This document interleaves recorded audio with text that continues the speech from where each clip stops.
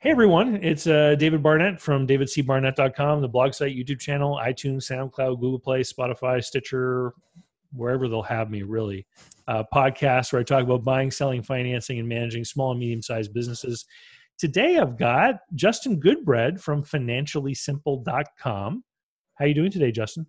Buddy, I'm good. How are you today, David? I'm awesome. We're going to talk today about business owners and how they think about retirement. But I think to begin with, I should ask you to do a little intro on yourself and give us some background about how you ended up in this space, because this is a big part of what you do every day, isn't it? It is. It is. So I'm a business owner first. That's who I am.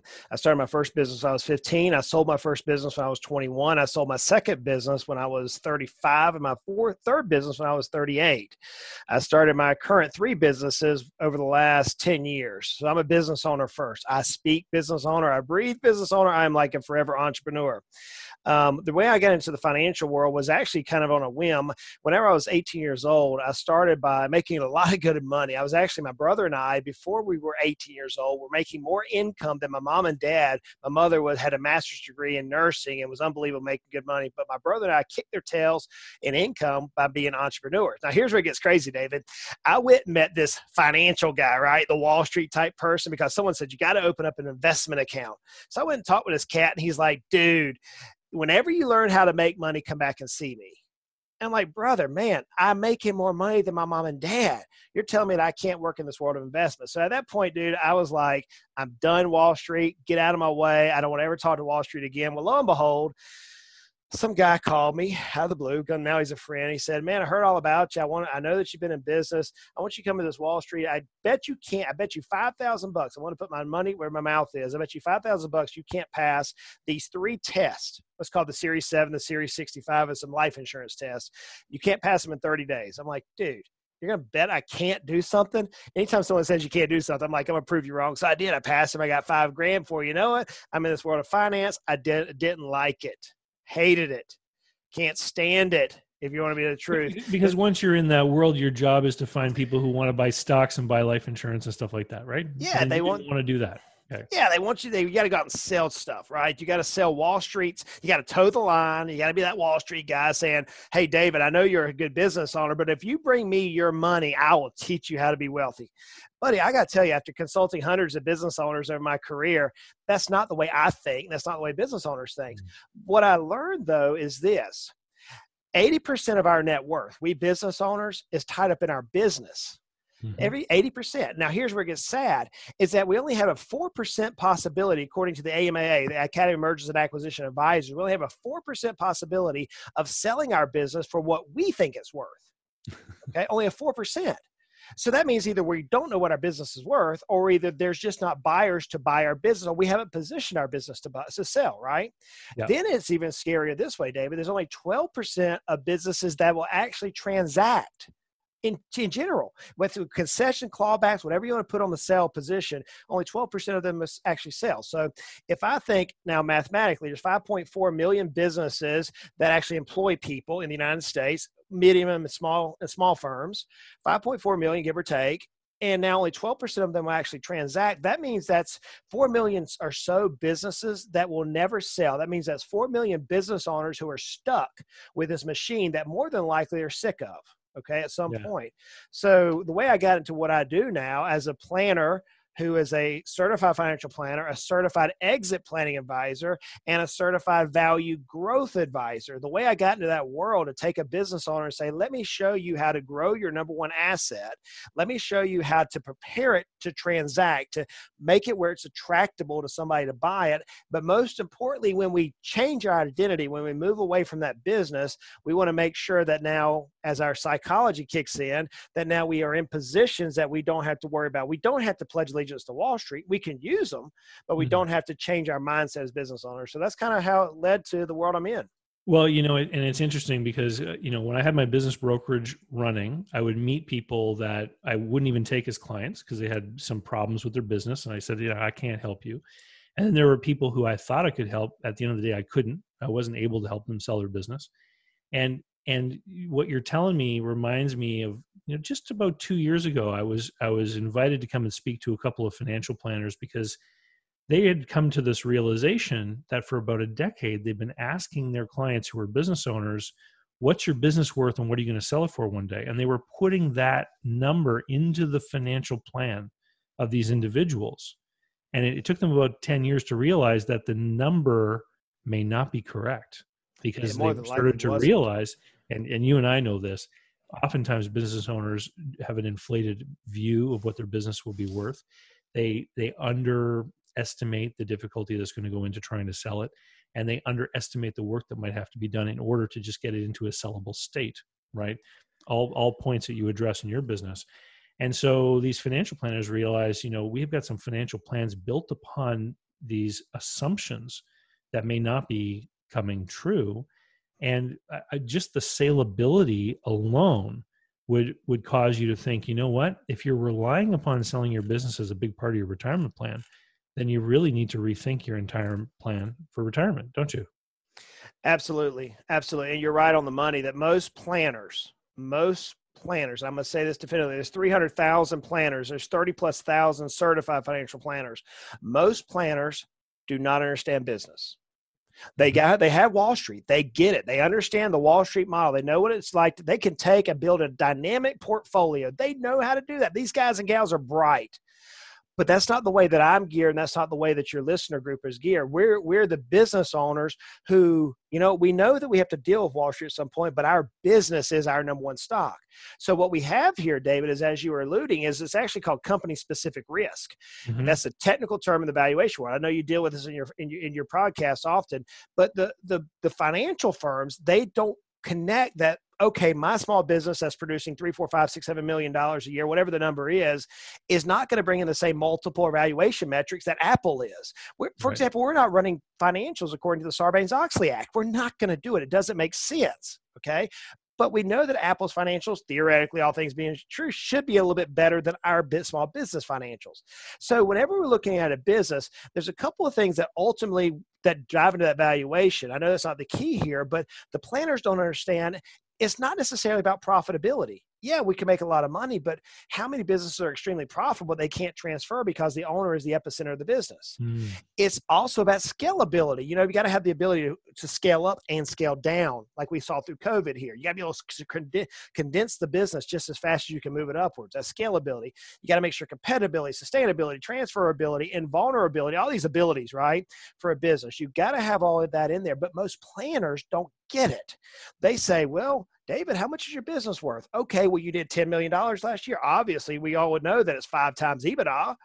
Yeah, good luck with that when it comes time to the actual selling table, right? But so they put in this number in this calculation, then they run it at an assumed rate. Well, David, you've been running your business at a 20% growth margin for the last 10 years. It's going to continue that way. What about maturity? What about atrophy? They don't understand it. The steam gets dialed back at a certain point in an entrepreneur's life, especially once they've paid off their bankers, right? Oh, yeah. When the loans in the business have been paid off, then there isn't that same impetus to keep pushing hard every day, right? And I've seen it many times where, the growth flattens off as people start to relax a little bit, and they want to take Friday afternoons off in the summer and all that kind of stuff, which is all part of the perks of being a business owner. But it means that the business may not look as valuable as it might have just a little while earlier, to a buyer that comes along. Exactly. But the planners still haven't, they may even get that, everything you just said. But the one thing they miss is this. They don't do normalization of the profit statement, of the financial statement. They never do. So what I mean by that is, and you and I would recognize that technical term, and I hope your listeners do, but what that means for those of you who may not recognize normalization is, I'm a business owner. Let's just keep it super simple. I'm going to pay for my vehicles. Potentially, I'm a business. I'm going to pay for my gas. I'm going to pay for my health insurance. I'm going to pay for my cell phone. I'm going to pay for my vacation because Larry knows I'm going to do a business meeting on my vacation. I'm going to pay for don't forget about your teenage daughter's cell phone. Oh, absolutely. Or you put your kids on the business, you get a tax advantage for that. Or you put your house using 280AG, it's part of the Internal Revenue Code, whatever it is, right? what the planners often forsake, and this what leads to so much failure after the sale of the business for business owners, is we don't realize that that business that may ultimately sell for $10 million or $1 million, whatever the number is, we ultimately don't plan as a planning segment, the world that I operate in, we ultimately don't plan on the real transference, the real value, the dividend, if you will, that that business is providing us via income. So we may have a business that's doing $10 million of revenue and we're taking $1 million a year. That's a 10% dividend rate. Now, after we sell it and we pay our taxes, if we use some good tax planning, we do some charitable planning, we pay off the brokers, everything, we may have 8 million or 800,000. I'm sorry, you're not going to get $1 million on the same tax flow out of that business. You're talking a 12% distribution rate, and now you're dealing with poorness in retirement.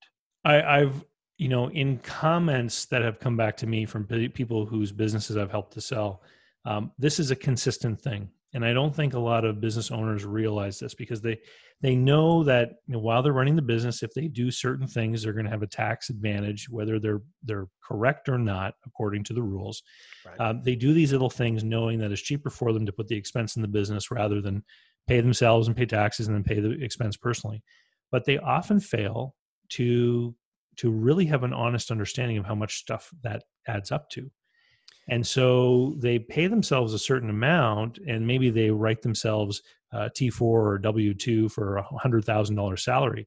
And they believe that they've got the same $100,000 salary as the employee over there that works for the big company, but they really don't, because they've got that salary plus all these other perks.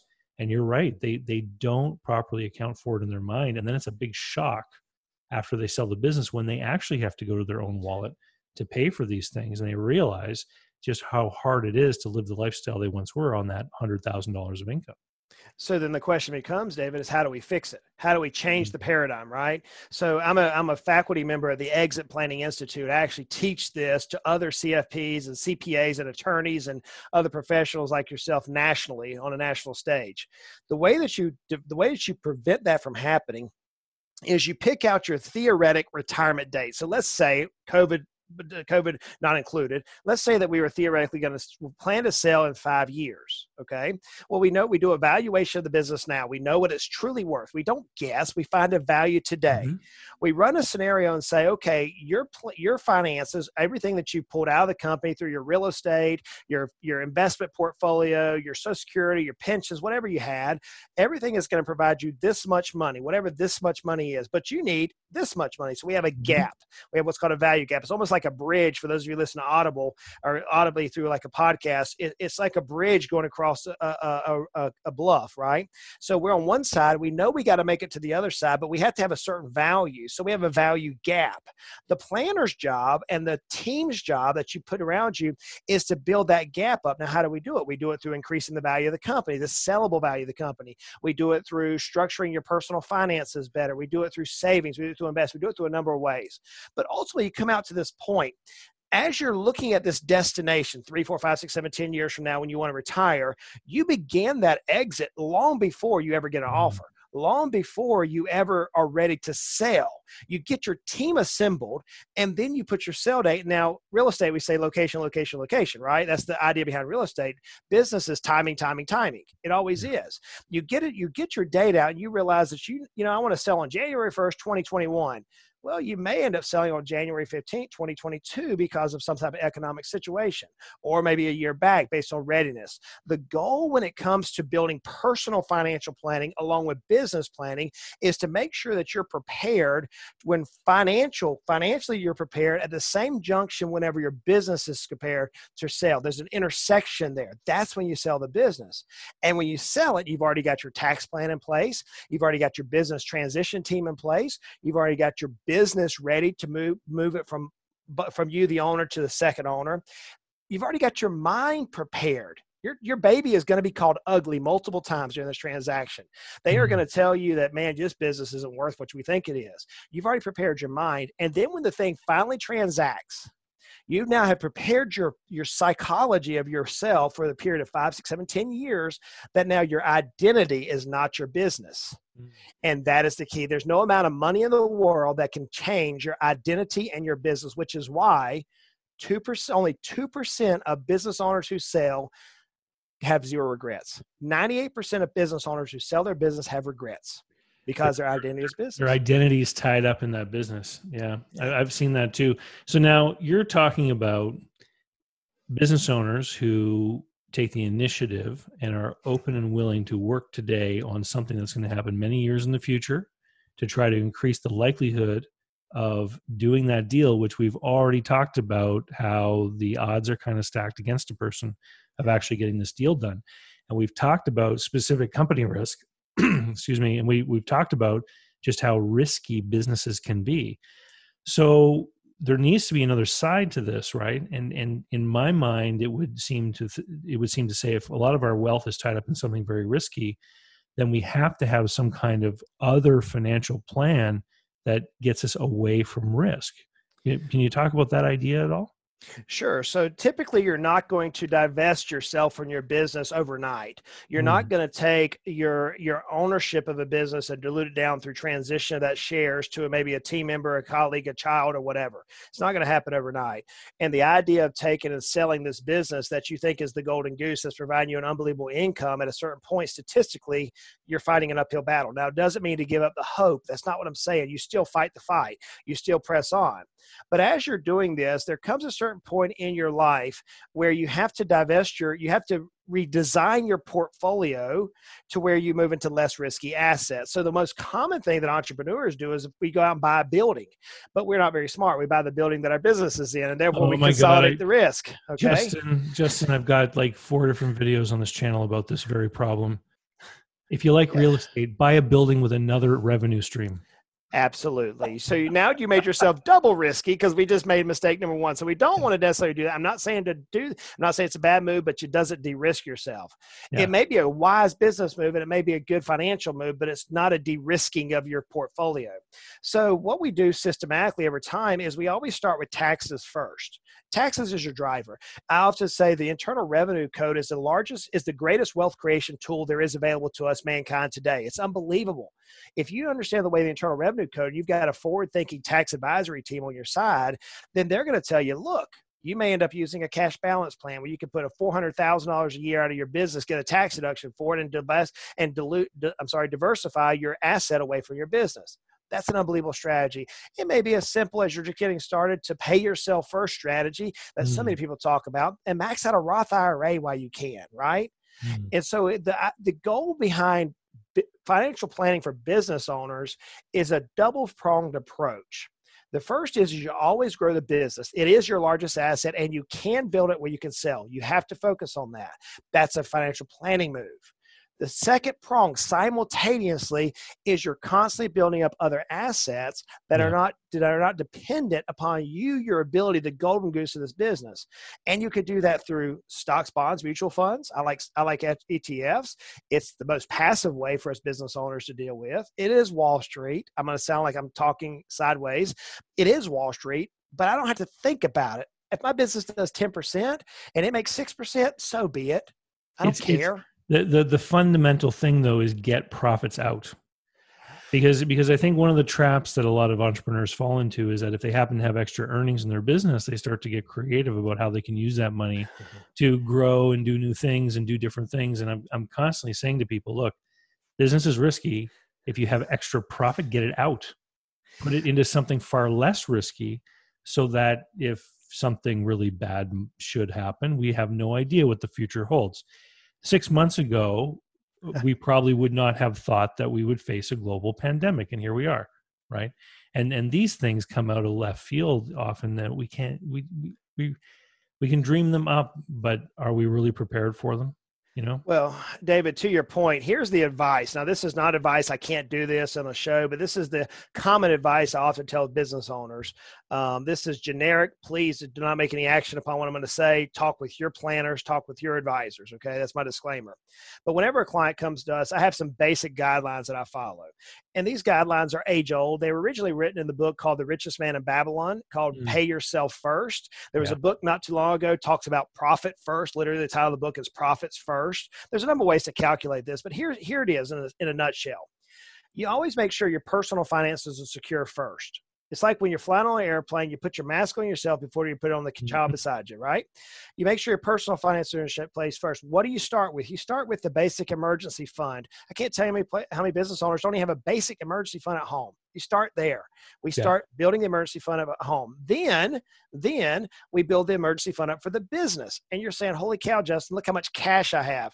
Yep. And cash got us through COVID, and we now can deploy it and come out of this thing making more money in the business and our personal finances.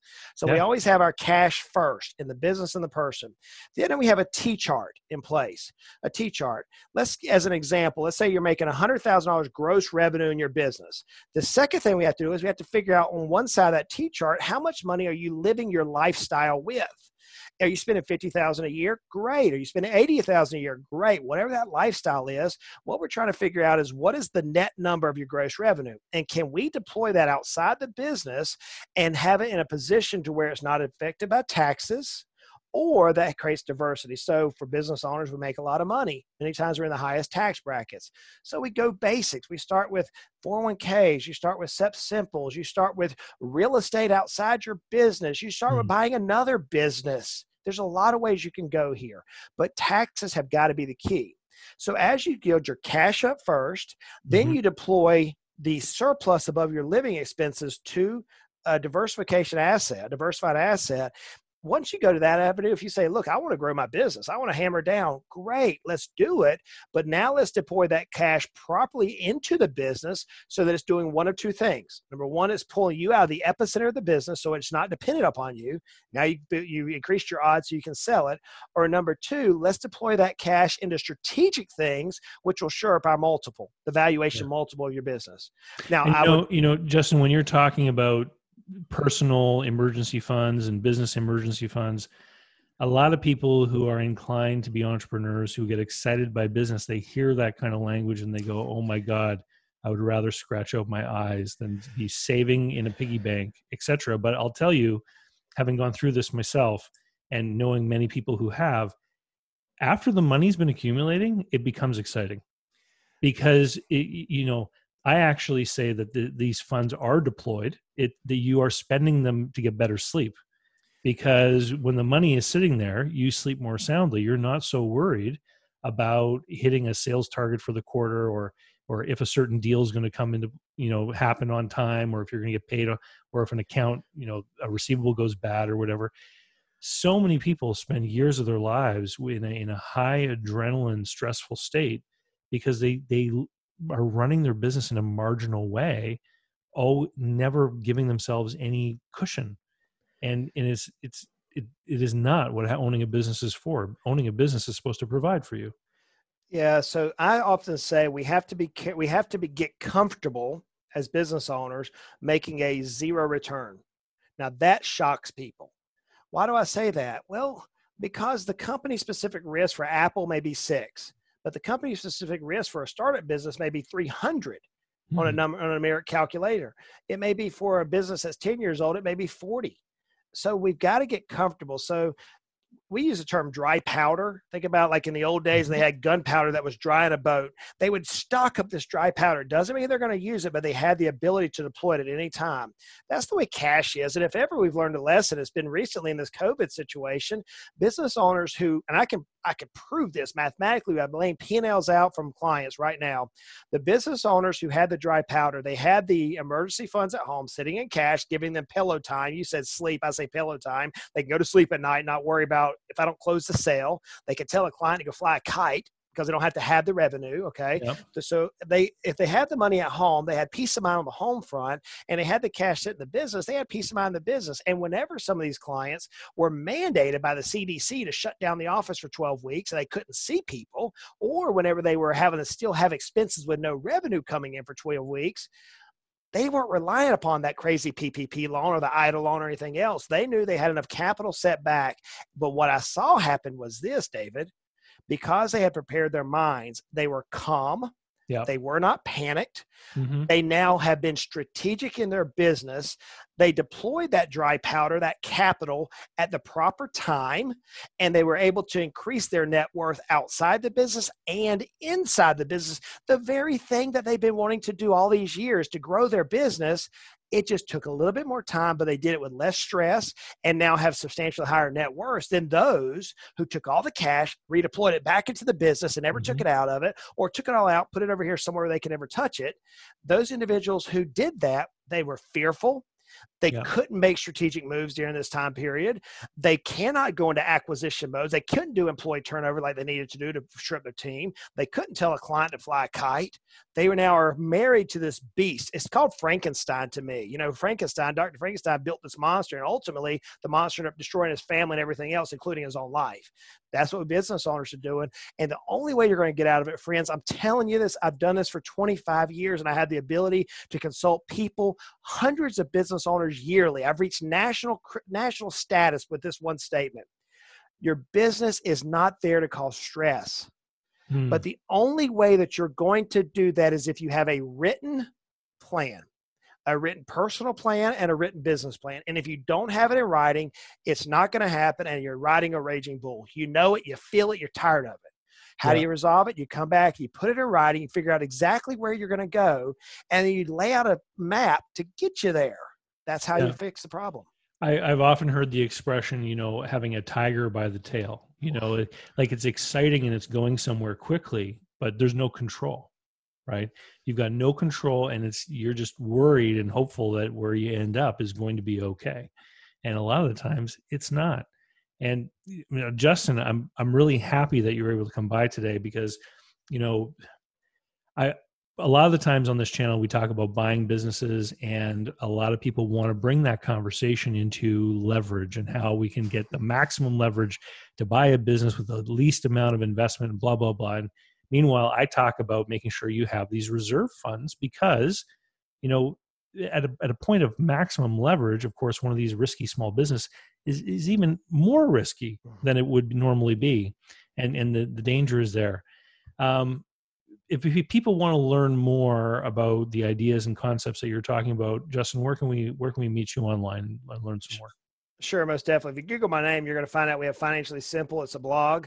We have lots of content on there, guys. We try to give away 99.99% of the information. If we knew the other 0.01, we would give it away. Okay, we give away everything.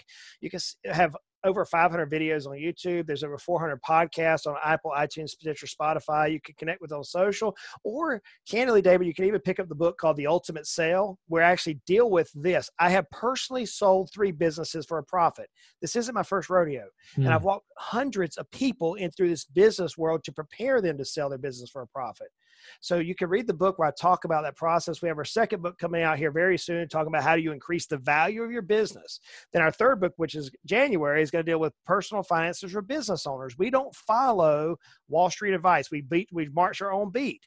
And so we got to approach things differently as business owners. So if you want to connect with me, Google my name. We're going on social, the podcast, on iTunes, anywhere you want to connect with us.